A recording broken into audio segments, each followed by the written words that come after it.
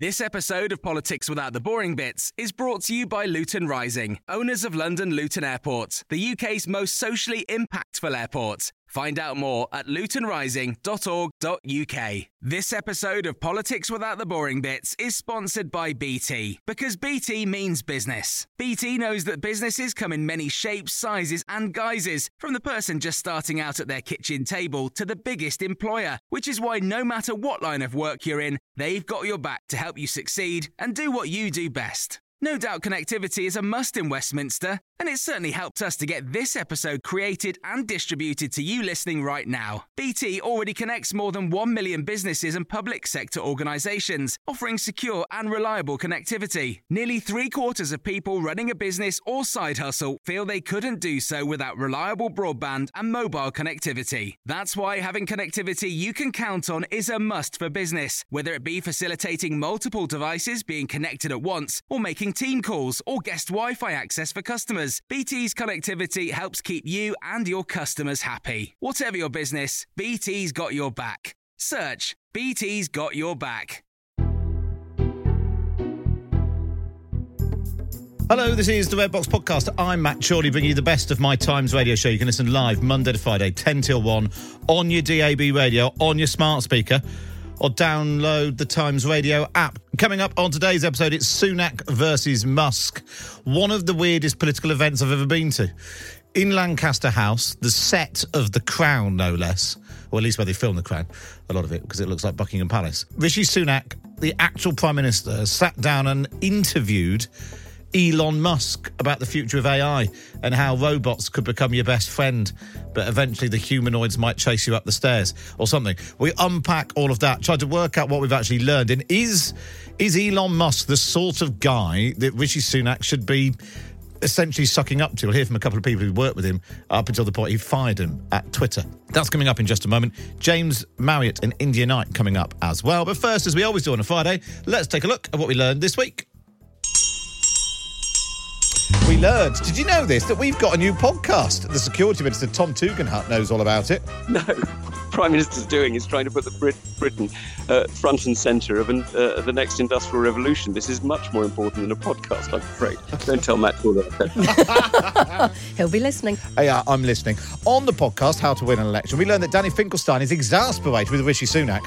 I cannot understand why Rishi Sunak has not said what he definitely thinks, which is, I picked up after 2 immediate disasters which had gone off the rails. We learned that Polly Mackenzie knows a lot about crazy golf. Bournemouth does have the best crazy golf Really of all of crazy the golf. beach resorts in the United Kingdom. And we learned that Peter Mandelson loves a metaphor. The conference fell flat, the pillars were not put in place, the springboard is looking decidedly floppy. At the COVID inquiry, we learned that Boris Johnson asked if he should blow a special hairdryer up his nose to kill COVID, which at least explains why his hair's such a mess. We learned that Dominic Cummings still thinks everyone else is an idiot. I think I was reflecting a widespread view amongst competent people at the centre of power at the time about the calibre of a lot of senior people who are dealing with this crisis extremely badly. And when he finds out who promoted Boris Johnson through vote leave, supported him, re-elected him, covered up for him, and desperately clung on until he got the sack, he's going to grind them into swill and feed them to the Useless pigs. And we learned that Rishi Sunak's big idea to deal with the rise of the robots is... Any of these movies, trains, subways, metros, cars, buses, they said all these movies with the same plot fundamentally all end with the person turning it off. And that is what we learned this week. And you can subscribe to How to Win an Election right now, wherever you're listening to this. Right, now it's time for these two. The Columnists with Knight at the Marriott, India Knight and James Marriott. I was hunched on my bedroom floor with my laptop, frantically battering away at my column. On Times Radio. We'll talk about James and his column in a moment. Let's talk first about Elon Musk and Rishi Sunak. Their funny little meeting last night. And the idea that eventually we'll all be put out of work. This is what Elon Musk said. There will come a point where no job is needed. You can have a job if you want to have a job for sort of personal satisfaction, but the AI will be able to do everything. So eventually there'll come a point when no job is needed. And I thought, you can just have a job if you want to. I could never think of Rishi Sunak probably thought, yeah, you just marry a billionaire's daughter. What do you make of this idea that AI might mean that work will become optional? I quite like it. I mean, I'm not against it in principle. I think it was really interesting when I thought what he said was interesting was the idea that in that case, the thing becomes about finding meaning in life if there's no work to give you a sense of self and an identity. But I'm not opposed to the idea. I mean, people are going to have to develop some really good and kind of all-consuming hobbies, I guess. I don't know. What do you think? I mean, it's not unappealing. I suppose that fundamentally, most people currently don't have work for, because it's nice. It's because you need to be able to pay for a roof over your head and buy some food. And did he say where the money for the roof was coming from? No, he said, because there was a discussion about, what do they call it, universal basic income, the idea that everyone would have a guaranteed amount of money. Unclear, because presumably coming from the government, but unclear how you raise the money for that if nobody's working. And then he said, no, not universal basic income. He said universal high income. And everyone went... Well, you've got lots of money from the government and nothing to do, and you just mill about all day. Yeah, I mean, and everyone sort of giggled without really knowing what that meant. And it wasn't clear where that money comes from, because if nobody's working to pay tax, then unless you tax the robots, do the robots pay tax? It's not clear, India. I mean, it's not clear at all. The only thing we could all really hope is we'll all be dead before this happens. Yeah, I think it's some way away. So yeah, we'll be long gone. Right, is James alive? That's the bigger question. James, are you there? Can you hear me? I can hear you loud and clear, James. James, are you looking forward to being replaced by a robot? No, I'm not actually. I do. It's something I do worry about. It's one of those strange things where it sounds incredibly futuristic, but if, for instance, I don't know if either of you know people working in advertising copywriting, but those sorts of jobs are already being replaced by ChatGPT, and people who work for advertising copywriting companies already finding that a team of sort of like 5 copywriters is now down to 1 who's just sort of overseeing robot writing. And I don't know, I mean, it sort of sounds appealing in the abstract, but I think when it actually arrives, it will be less. None of those people who I've heard of who've lost jobs to AI are particularly happy about it, and I don't think I'll be very happy about it if and when it happens to me. But I do also think that probably widespread job losses are more distant than that. I imagine it'll be quite gradual, initially. Yeah, the thing that I found odd about this conversation last night, and actually about the conversation they've been having all week at this summit, is there's no real effort, as far as I can tell, to put sort of timescales on it. So you on the one hand have Rishi Sunak saying, literally sitting and telling the richest man in the world about gov.uk, where you can go online and renew your driving licence or your passport, and saying they're going to start using AI in that to try and speed things up, which is sort of, that seems like the sort of thing, the same way that AI might serve up adverts on your website because it knows where you live. That I could get. And then it's quite a big leap from that to be careful because there's a robot coming up your stairs and it wants to kill you. And there's clearly a long timeline in that no one seems to really want to grapple with when we're talking about India. No, and there's no there's no chronology, so you don't know when the robot that is also apparently going to be your best friend and your confidant and know you better than you know yourself. I mean, no thanks. But you don't know when that might happen. Is he talking about now? Do people have very intimate relationships with chatbots? I think they probably do, some of them who are stuck at home, and I don't know. It's all, I find it much more alarming than exciting. I find it exciting in the context of things like medicine, because clearly quite remarkable things are happening already and are likely to happen in the near future. But all of this more abstract stuff, like not having jobs and free money and your best friend robot coming to murder you, it would be quite handy to know. Yeah, if you could when that was happening. Yeah. I mean, given that we can't get a train to arrive on time, it seems quite a long way off before a robot comes up your stairs. But anyway, James, the thing is, you don't need to worry about a robot coming for you and doing away with the need for your column, because you've already done it in your own column by writing this week. Was this a mistake? That people should stop having opinions, says columnist. Yeah, I know. I'm sort of wondering about that one. I do wonder whether I've Oh, he's gone again. myself I'll out tell you of what, job. if we could replace James Marriott with a bot, it'd be a First, damn sight easier. Can you hear me? At least the bot would probably come into the room, come into the studio. India, what did you think of James's suggestion? I mean, the headline point was I thought probably quite good, that you don't need to have an opinion on everything. And he sort of drew a line from the amateur epidemiologists during the COVID lockdown. They all then became experts in military hardware during Ukraine. And now they're all experts on Middle Eastern history and how you solve the Israel-Gaza conflict. We just don't need to have a hot take on everything, do we? No, we don't need to have a hot take on everything. The problem is we sort of feel like we do, whether we're journalists or not, because anyone who uses social media can't, we'll just get kind of completely ignored and steamrolled if they just sit there and say what most people think, which is, I'm somewhere in the middle, I'm not sure that's interesting, but that's also interesting, not really sure, haven't made up my mind yet, but you can't, you have to stick out and you have to trumpet an opinion very loudly.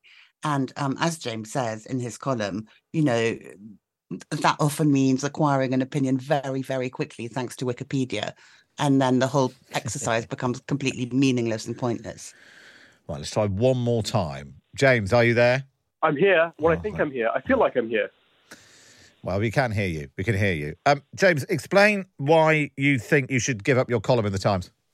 Well, that wasn't quite what I was going for. And it is a difficult balance because obviously, as I said in the piece, I think it's not unreasonable to be outraged and upset by what's happening in Gaza. I guess the argument really was against ill-informed opinion, knee-jerk opinion, which I don't really think helps anyone. I mean, anyone who's been on Twitter and Instagram will just see that, a million people seem to have turned themselves into amateur experts on Israel and Gaza and have all kinds of horribly badly informed opinions. And my feeling is that sort of tends to lead to, fake news, unhelpful levels of outrage that are directed in unhelpful places.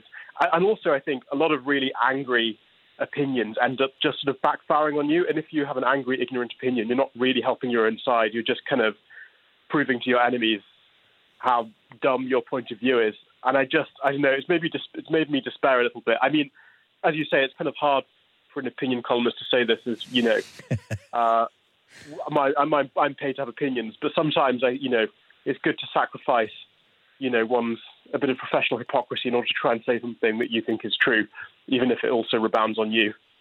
So I think the timing of this was you wrote your column and it went online, and then perhaps the best example of people getting performatively cross about everything came along.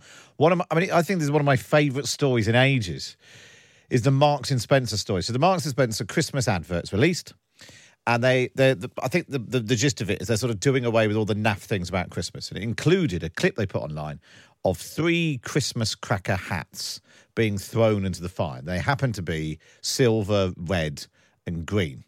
And the internet decided, or performative idiots decided, that this looked like the Palestinian flag.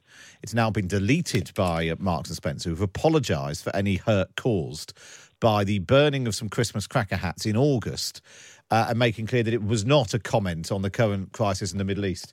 Are we now beyond saving India?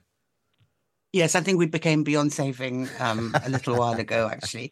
Although I do think about that story, of course those are Christmassy colours, and of course they didn't mean anything by when they shot the thing in August.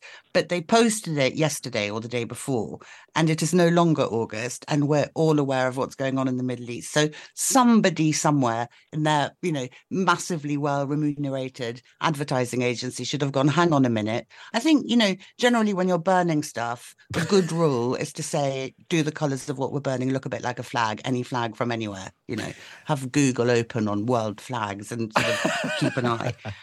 But no, we are far beyond saving. The ship has sailed, I'm afraid.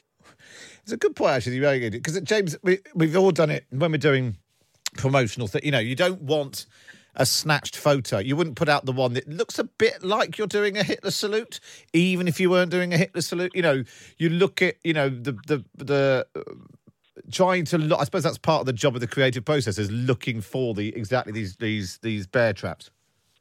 Yeah, exactly. Although, I mean, as someone who writes a column and, discovers that people are outraged with you for all kinds of confusing reasons you would not have begun to anticipate, I do think it is hard to work out what people are going to get cross about. And one of the great lessons of column writing for me is it's never, ever the thing you really think, or very rarely is the thing you think. It's be something completely you assumed innocent and totally beside the main point that outrages people. And I think I'm a bit more pessimistic than India about the power of these well-paid advertising executives to always predict what the outrage is. I mean, to be honest, I imagine there are hundreds of stupid mistakes that are caught that we don't see, but it's inevitable that something like this will slip through, because I can't imagine having predicted that people would have this response to that advert. Yeah, well, we when we were doing the promotion for How to Win an Election, we got Peter Mandelson to dress up as Hitler, and then it was only afterwards we realised maybe we won't put those pictures out. To be absolutely clear, that is not true. That is not true. James, have you heard any good podcasts lately? Heard any good podcasts? Well, there was one, what was it called? I think, was Matt Chorley involved in it? Yeah, you wrote a nice little review, didn't you, James? Yeah, I reviewed you, so you've got to be really nice to me now, because I said that you were very good at making podcasts, specifically How to Win an Election with Daniel Finkelstein, Peter Mandelson and Polly Mackenzie. Am I doing the advertorial stuff right? Yeah, doing very well, James. Yeah, you can get that job now. You could be the one person left doing all the advertorial copy. India Knight and James Marriott there, and of course you can read them both in the Times and the Sunday Times every week. Just get yourself a subscription. Go to thetimes.co.uk/Times Red Box. Up next, it's Musk versus Sunak. One size fits all seems like a good idea for clothes until you try them on. Same goes for healthcare. That's why United Healthcare offers flexible, budget-friendly coverage for medical, vision, dental, and more. Learn more at uh1.com. Quality sleep is essential. That's why the Sleep Number Smart Bed is designed for your ever-evolving sleep needs. Need a bed that's firmer or softer on either side? Helps you sleep at a comfortable temperature? Sleep Number Smart Beds let you individualize your comfort, so you sleep better together. J.D. Power ranks Sleep Number number 1 in customer satisfaction with mattresses purchased in-store. And now, save 50% on the Sleep Number Limited Edition Smart Bed for a limited time. For J.D. Power 2023 award information, visit jdpower.com/awards. Only at a Sleep Number store or sleepnumber.com. This episode of Politics Without the Boring Bits is brought to you by Luton Rising, owners of London Luton Airport, the UK's most socially impactful airport. Find out more at lutonrising.org.uk. You're listening to the Red Box Podcast. Now, it's time for this. The Big Thing on Times Radio. I've seen some weird stuff in politics in my time. David Cameron, with his hands down his trousers the first time I met him in his front room. He was just tucking his shirt in. It was a different time. Theresa May moving sort of in time to Dancing Queen. Jeremy Corbyn high-fiving Emily Thornberry's breast. Charles Walker walking around Parliament with a pint of milk. Alex Salmond feeding a student a Solero. Ed Miliband's 2 kitchens. All very weird. But nothing quite as weird as last night's loving. All right, well, good evening, everybody. Welcome. Elon, thanks for being here. Thank you for having me. We feel very privileged. We're excited to have you. Right, so I'm going to start with some questions and then we're going to open it up. Let me get straight into it. You got a friend in me. You got a friend in me. When the road looks rough ahead and you're miles and miles from your nice warm bed, you just remember what your old past said. Boy, you got a friend in me. Yeah, it was very, very, very weird. I went to Lancaster House last night to see Rishi Sunak interviewing Elon Musk, the guy behind Tesla, the guy behind the rockets, the guy now behind X, formerly Twitter. And I couldn't help thinking, why is the actual Prime Minister of Great Britain and Northern Ireland sitting there like Gloria Hunniford, hanging on every word of this guy who basically bought Twitter and drove it towards the ground faster than one of his early rockets? Is that a wise thing to do? And what did we learn about the two men and also the prospect of us all being murdered in our beds by robots? In a moment, we're going to hear from some people who know Elon Musk because he fired them when he took over Twitter. But first, I'm joined by Jessica Frank-Keys. She was there last night for City AM. Hi, Jessica. Hi, Matt. How's it going? I'm very well. Just sum up the morning after the night before. How weird was it? I think it's been sinking in, hasn't it? I saw Sam Coates from Sky News saying quite quickly after the event that it was one of the strangest things he's ever covered as a journalist. Obviously, he's got far more experience than me, but I would also agree that the tone was just incredibly strange. I think it was the contrast of this.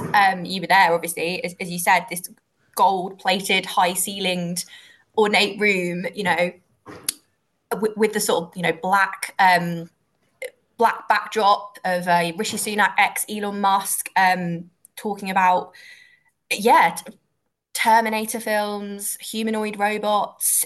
You were just sort of going, I can't really believe what I'm hearing and where I'm hearing it. It was very odd.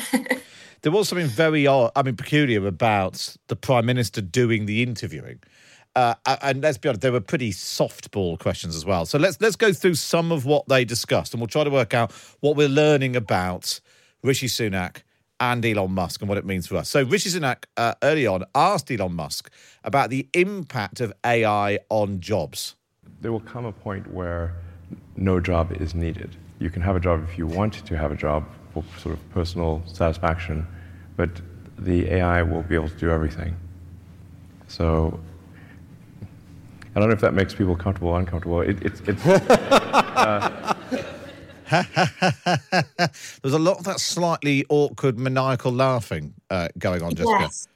Quite a nervous laugh there from the Prime Minister, who obviously, as a Conservative, as he said himself during that interview that he was conducting, as a Conservative, I believe in the value of work, the importance of work to us as a society and to people's lives. And Elon referenced that as well in saying that one of the challenges of the future is going to be how do we extract meaning from our lives if essentially robots can do everything?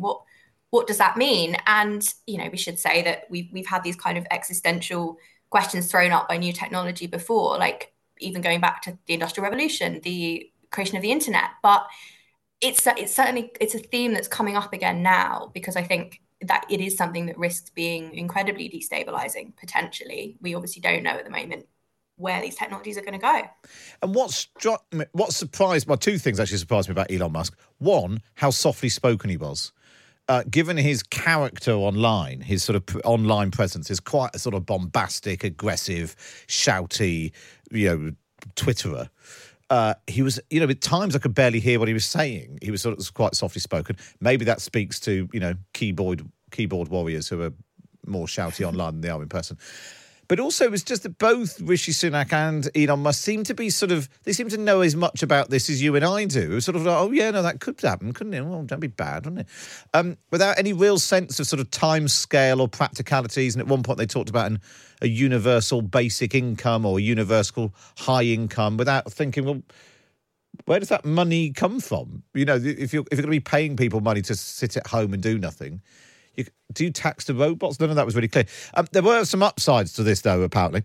This is Elon Musk talking about some of the upsides of robots taking over our lives. Look at the landscape of things that you see as possible. What is it that you are particularly excited about? I think certainly AI tutors are going to be amazing. Perhaps already are. I think there's also perhaps companionship, which may seem odd because how can the computer really be your friend? But if you have an AI that has memory, and remembers all of your interactions and has read you can say give it permission to read everything you've ever done. So it really will know you better than anyone, perhaps even yourself. And where you can talk to it every day and those conversations build upon each other, you will actually have a great friend. As long as that friend can stay your friend and not get turned off or something. Don't turn off my friend. But I think that will actually be a real thing. That nervous laughter again. Nervous laughter again. It's very peculiar. And it seems to me just a slight misunderstanding of just what the point of a friend is. And it's not just to repeat back everything you've ever said. Actually, the idea of a friend remembering everything you've ever said is slightly terrifying. I'd have to agree. I would suggest that maybe me as a person, I haven't always been at the forefront of embracing technological change. I think I remember trying to persuade my housemate at the time not to install smart bulbs in all our rooms because, what if all the robots broke and we could never turn the lights off? it would be horrible. But I think it was two things from that, really, that sort of chunk there from Elon, both on the friend and the teaching side. My mum's a teacher, and fantastic, obviously, if AI can cut down the marking and the lesson planning that teachers have to do, which, takes up so much time. But there's so much more to being a teacher, I think, than just kind of, teaching people how to pass exams or how to understand, maths equations. Like, there's the whole, like you say about a friend, there's the whole pastoral passing on sort of moral values, providing emotional support, just really being a kind of a figure of guidance in like kids' lives. And I just think we have to think very carefully about how are we going to engage with that. Yeah, you sort of got the feeling that maybe he hadn't had an actual friend before, and he just thought that all a friend did was reminded you of all the other things that you've said. It was very peculiar. Anyway, let's that was one of the upsides, remember, the tutors and friends and all that. Let's look now at some of the downsides. Now, it seems that all this week, no one can talk about AI without mentioning sort of slightly vaguely James Cameron films, when, of course, they mean Terminator. But if you have a humanoid robot, it can basically chase you anywhere. So I think we should have some kind of hardwired local cutoff that you can't update from the internet. So anything that can be software updated from the internet obviously can be overridden. But if you have a local sort of off switch where you perhaps say a keyword or something, and then that puts the robot into a safe state, some kind of localized safe state ability, an off switch, where you don't have to get too close to the robot. I don't know. So if we've got millions of these things going all over the place, you're not selling it. Just like that. No, I know. I'm saying this is something we should be quite concerned about, because if the robot can follow you anywhere, then what if they just one day get a software update and they're not so friendly anymore? Great. Well, luckily, Rishi Sunak had a solution. It's funny you say that, because in our session that we had today, with they made exactly the same point, right, Emma? So they're talking about movies, actually, without mentioning James Cameron, they're talking about James Cameron movies. But they're saying, if you think about it, it's not just those movies, but any of these movies, trains, subways, metros, cars, buses, they said all these movies with the same plot fundamentally all end with the person turning it off, right, or finding a way to shut the thing down. And they were making the same point that you were about the importance of actual physical off switches. Jessica, I just couldn't help thinking we were supposed to be seeing the two tech-savvy, world-leading voices on this subject, and the best that either of them could come up with was to turn it off and turn it back on again. Mm-hmm. I think it's interesting because as an interviewer, if you sit down with somebody to ask them questions, you often find yourself sort of guided by the kind of road they want to go down with the conversation, because obviously you're trying to find out their stance on an issue. And that was the role that Rishi Sunak cast himself in last night as the interviewer. And I think perhaps we saw more of what Elon Musk thinks about AI than we learned about what Rishi Sunak really thinks. I think, maybe the last 2 days of the Bletchley Park summit, we would have got a bit more insight into kind of at a government level, where these conversations are going. But it was, as you said earlier, it was all at a very vague, theoretical, wouldn't that be bad level, which, that's fine from Musk as a businessman. But I think from the Prime Minister, we were kind of maybe not getting that window into the more detailed conversations, which you'd hope and I'm sure are going on. And I sort of wondered who's the audience for this, because if you are a very, it was streamed later on Rishi Sunak and Elon Musk's X accounts. If you are a super engaged, AI nerd about it, you're right at the forefront of all this. You read all the blogs, you're looking at all the tech, you're completely absorbed by it. You must have thought this is like just drivel. This is just top level waffling about James Cameron films. If you are a curious, concerned person who's not really into this and you tuned in hoping to find out something or to seek reassurance, I'm not sure you'd have come away with it. Somebody who I know well, who's involved in sort of organising similar things. He wasn't involved in this AI summit, but a similar sort of government events and conferences and that sort of stuff. Messaged me this morning. I find the odd and unspoken thing about the AI summit is the whole point was the public are quite fearful about AI And that's because they don't think it's safe. So they decided to hold a big safety summit in order to reassure everyone.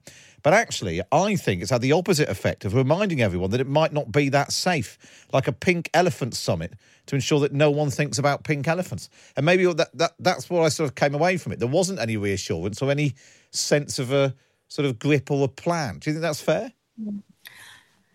I think we're in the very early stages. We obviously have had things like the Bletchley, get my words out, Park Declaration and the agreement that was announced yesterday, coming out. But like you say, then go into that conversation with Elon Musk where, he sounded worried at times, and it's hard to know.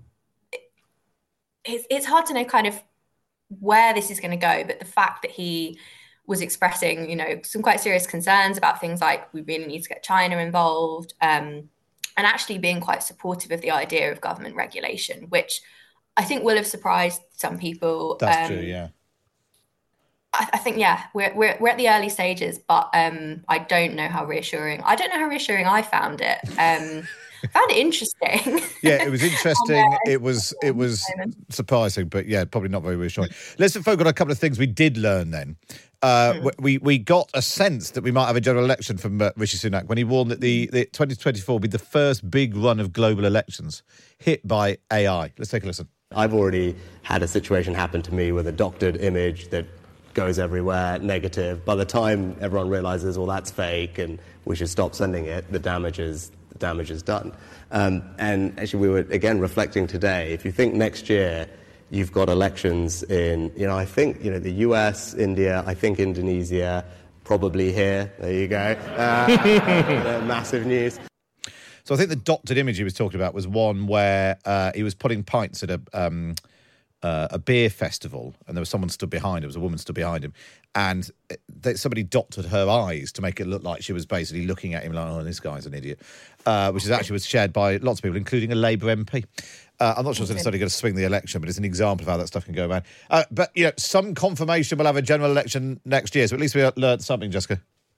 Yeah, and I think he did say probably next year, leaving himself open to, could we go as far as January 2025, which I'm sure some people will think, oh God, and some people will think that's great, they still have time to turn things around. So we all know it's coming, and it is clear that I think AI and election interference has been one of the kind of big themes of the safety summit, and that's something that the world leaders across the world are going to be concerned about. Politically, though, I mean, it didn't. I did wonder, who. Talking about people who are concerned about AI, how reassured are they going to be? But in terms of Conservative voters and people who Sunak wants to try and win over, I was wondering who it is aimed at, because the sort of core Conservative vote maybe tends to be older. Are they people who are on Twitter, who are watching a live stream with Elon Musk? I'm not sure that my grandparents would have been tuning in. And actually, the other sort of political fallout of this, and in terms of Rishi Sunak's ability to connect with voters, the bit that's been seized on by certainly the Labour Party, it was when Rishi Sunak was talking to Elon Musk about how Britain could adopt a bit more of the Silicon Valley culture. Right, it's how do you transpose that culture from places like Silicon Valley across the world, where people are unafraid to give up the security of a regular paycheck to go and start something and be comfortable with failure. You talked about that a lot. I think you talked about it more when you were playing games, right? But you've got to be comfortable failing and knowing that that's just part of the process. And that is a tricky cultural thing to do overnight, but it's an important part of, I think, creating that kind of environment. Yeah, if you don't succeed with your first startup, it shouldn't be a sort of a catastrophic career-ending thing. It should be like, well, you gave it a good shot, and now try again. Exactly. Yeah. And the Labour Party are out already this morning, Jessica, saying this just speaks to the problem of a very rich guy who knows, he's got money in the bank, and so you can start businesses and let them fail and all of that. And that's just a million miles away from lots of people's current experience. Absolutely. And, we talk a lot at City AM as well about encouraging and being in a position to support businesses to take risks, because that's obviously key to encouraging the economy to grow, which is in both Rishi Sunak's 5 pledges and Keir Starmer's missions is to get get Britain growing. So there's that argument. But when I think it falls down is when you do try and apply it to ordinary people. I mean, just look at the furlough scheme and the amount of time it took for self-employed people to kind of come under the government protections when COVID hit. So I think that's a really good point. Yeah. The way that attitude actually feeds its way into policy. Yeah, Labour's front bench, John Ashworth, said, "How out of touch is Rishi Sunak? After 13 years of the Tories, the public are enjoying the worst cost of living crisis in memory. And he's spending his time telling Elon Musk that he wishes people would give up their jobs and be ready to fail. He hasn't got a clue." Which, having seen some of the reaction today, has certainly resonated with some people. Jessica, thank you so much for taking us through it. I'm glad that you survived it as well, and you managed to, I hope, got some sleep overnight without the prospect of your dishwasher coming and doing you in. Jessica Frank-Keys from City AM, thanks so much for joining us. Thank you. Good to speak to you. Now, one of the big questions is whether or not this was even a wise thing for Rishi Sunak to do, to sit down with Elon Musk. So I asked the Culture Secretary, Lucy Fraser, who sits in Rishi Sunak's cabinet, whether she thought it was a smart thing to do.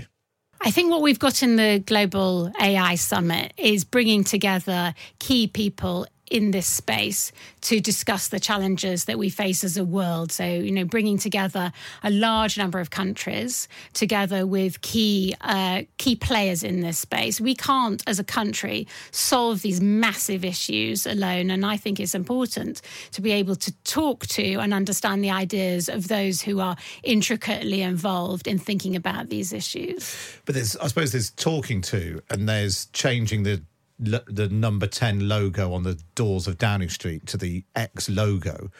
That looks more like endorsement, sidling up to, cozying up to Elon Musk. That's not just asking him what he thinks about AI regulation along with everyone else at the summit. You're not worried at all that this might be a step too far? I'm not worried that there are going to be significant consequences for what's on the door of number 10 Downing Street for a couple of minutes. What I am keen on ensuring is that we, the UK, play a really significant role and are a world leader in what is one of the most fundamental challenges and opportunities that's coming down our path. And I think what our AI summit is going to do is really bring countries together, be a really focal point for making decisions, understanding these issues. And I'm really pleased that the UK is absolutely at the centre of that. Culture Secretary Lucy Fraser there. Let's now speak to Simon Balmain, who was a community manager at Twitter. Hi, Simon. Hi, Matt. How you doing? I'm very good. Why are you no longer a community manager at Twitter? I was laid off along with about 85% of the company when Elon bought the company. So, yeah, that was about a year ago. Yeah. So how do you feel then seeing Rishi Sunak? I mean, the word I used in the Times today was simpering as he interviewed Elon Musk.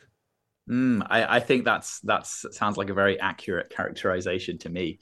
The whole thing seemed very, very performative, very much a PR stunt by Rishi to make him seem like he knows what's going on, like he's on the ball with this stuff, and when actually I think he probably isn't. It's not, from what I've heard that he says, it seems like he has a very rudimentary understanding of AI, in my opinion, and just wants to look good by cozying up to a fellow billionaire. I think I read your article. I thought it was great. I think the point that you ended on about tech only gets interesting when the creatives show up was absolutely on point. I come from a creative background myself, and that's absolutely correct. This whole meeting, I don't really see the value in it from everything I've heard about it. And give us a sense of the reason you and lots of other people aren't at Twitter/X anymore is because Elon Musk said there were too many people and you don't need all that. We can get rid of it all and the whole thing can be a success. And actually what we've seen since is it's become harder to use. The number of bots, misinformation, filth circulating on the site seems to have gone up, anecdotally, if not people have done studies. But as a result, it's still incredibly influential. So should we be, what are the questions that Rishi Sunak should have been putting to Elon Musk if he was going to do that, about his ability to control what's been posted online and the impact that has on society, on politics around the world? Absolutely. Well, first of all, if you know, this person is supposed to be the leader and the representative of our country, well, where is the questions about actually how you treated the UK staff in particular last year? You know, hundreds and hundreds of UK staff were summarily laid off with very little process. There were lawsuits against that here, just like there were in the US. He didn't pay his rent on the HQ in London for many, many months, a building that was owned by the Crown Estates. You know, where's the questions about that? He shows up when it's good for him. In terms of the platform itself, you know, one of the changes that was made was that it's very difficult to go on the platform and not see everything that Elon tweets himself. He boosted himself up right to the top of everybody's timeline. Is that a good way to run a company, or is it the actions of a dictator? And his role, it's not just, I suppose, what he can do through Twitter. The fact that he controls Starlink, the internet, the satellite internet system. You know, we've seen there have been conversations about his ability to basically turn that on and off in war zones, whether that's in Ukraine or potentially now in the Middle East. You know, this is a guy with incredible power to change not just, you know, what we might think about something based on tweets that get surfaced, but literally a player in global politics, global conflicts. Yeah, and I think that's one thing in itself to have that power. But when you see that that power is consolidated to a man that is very mercurial, makes decisions, you know, based upon whatever he feels like at any given time, that's actually quite dangerous. I think that's the real worry. And so for a leader to be cozying up in that way with somebody that's shown himself to be quite erratic and irrational at times, it's really strange. I don't know if somebody that I want to lead the company would support that and condone that and want to be so visibly, as you said, like pandering to that. Yeah.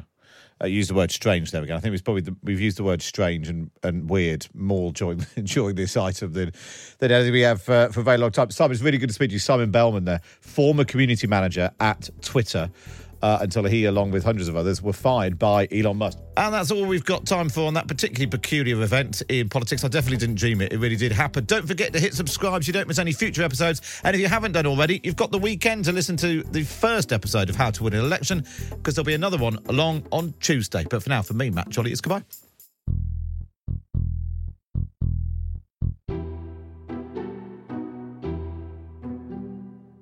This episode of Politics Without the Boring Bits is brought to you by Luton Rising, owners of London Luton Airport, the UK's most socially impactful airport. Find out more at lutonrising.org.uk. Hi, I'm Daniel, founder of Pretty Litter. Cats and cat owners deserve better than any old-fashioned litter. That's why I teamed up with scientists and veterinarians to create Pretty Litter. Its innovative crystal formula has superior odor control and weighs up to 80% less than clay litter. Pretty Litter even monitors health by changing colors to help detect early signs of potential illness. It's the world's smartest kitty litter. Go to prettylitter.com and use code ACAST for 20% off your first order and a free cat toy. Terms and conditions apply. See site for details.